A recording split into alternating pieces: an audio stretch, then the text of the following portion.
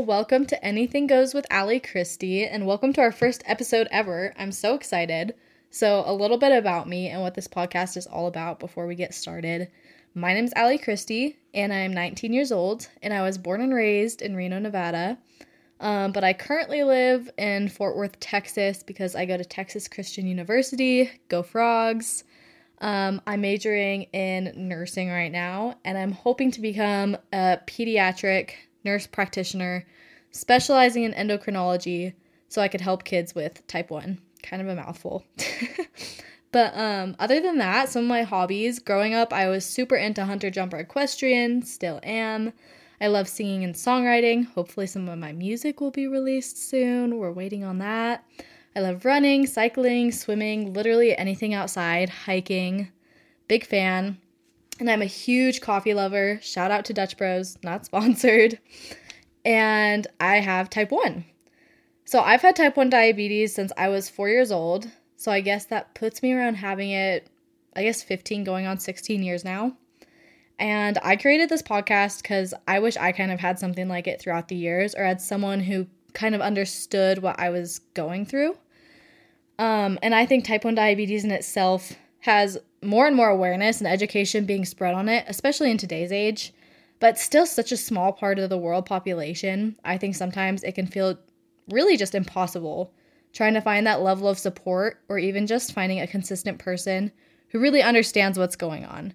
So I really hope this podcast kind of helps others out there with that support system and find what I wish I had when I was younger, or even now, honestly. So through this podcast, I'm hoping to just talk about type 1 diabetes, tips and tricks, college life, life stories, maybe some motivational episodes, special guests, and literally anything else I can think of. Honestly, anything goes with this podcast, which is kind of where I thought of the name to be quite fitting. So anyways, welcome, and let's get to it. I wanted to talk about the highs and the lows. And when I say highs and lows, I mean in life and in regards to your high and low blood sugars. I don't know about y'all, but oh my goodness, when my blood sugar is high, it affects my mood so significantly. And I wish it didn't, but it does.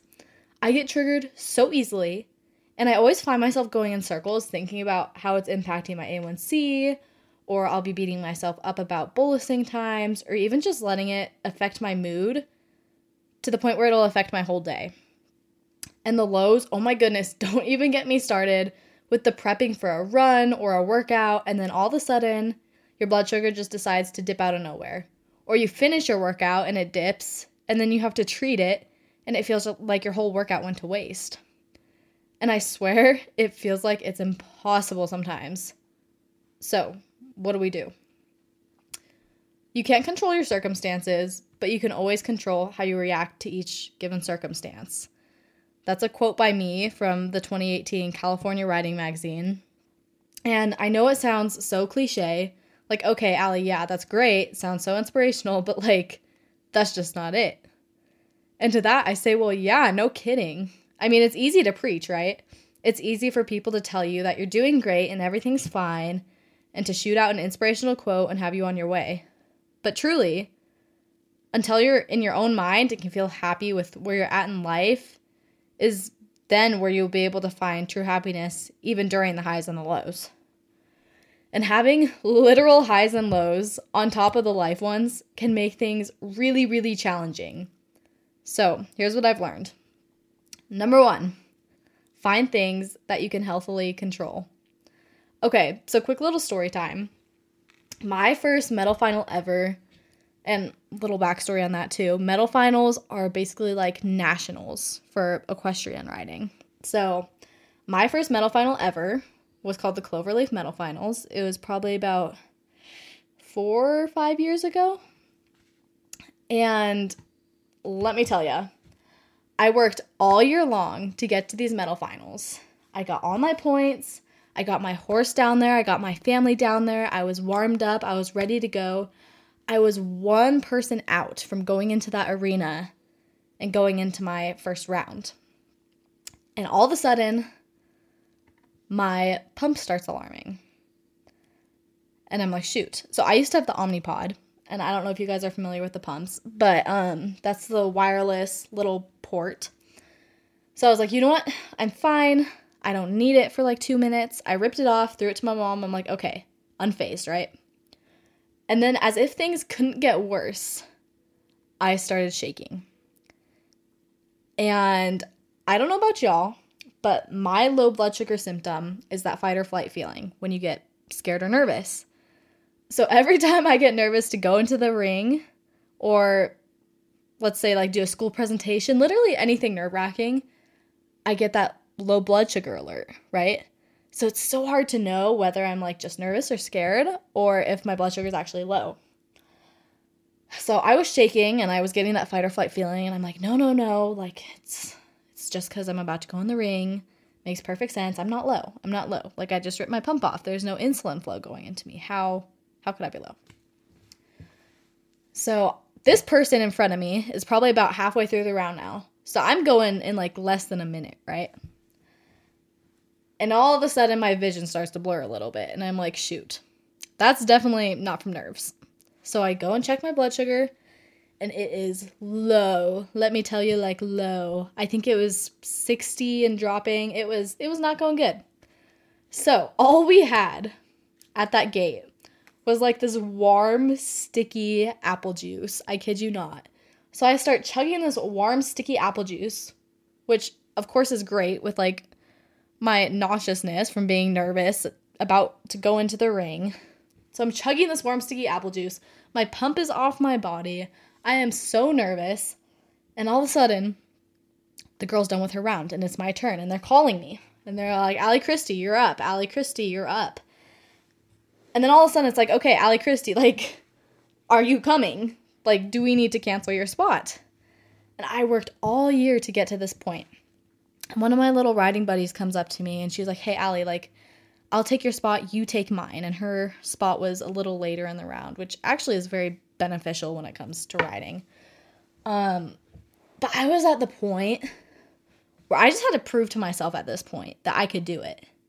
And my blood sugar was coming up at this point. It was safe. I was fine. A little rattled, but I was fine. So I said no. I got it. I took a deep breath in.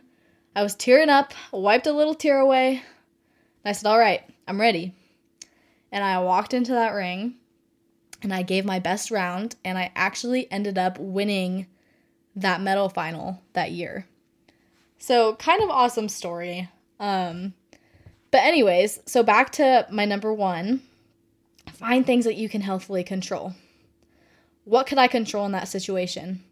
I could control my emotions and how I could react to my given circumstance. You can't control your blood sugar in that given moment, but I can control what I do to correct it. And I can control how I let it affect my day.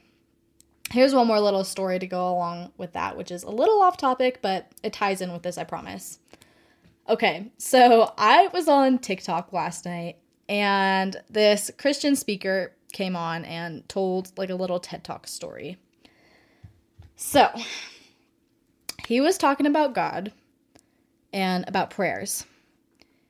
And he was talking about how he prays consistently throughout the day to God, and he was telling a little story about how he was at school and he saw this girl sitting at the lunch table alone, and she looked upset. She didn't look like she was having a good day.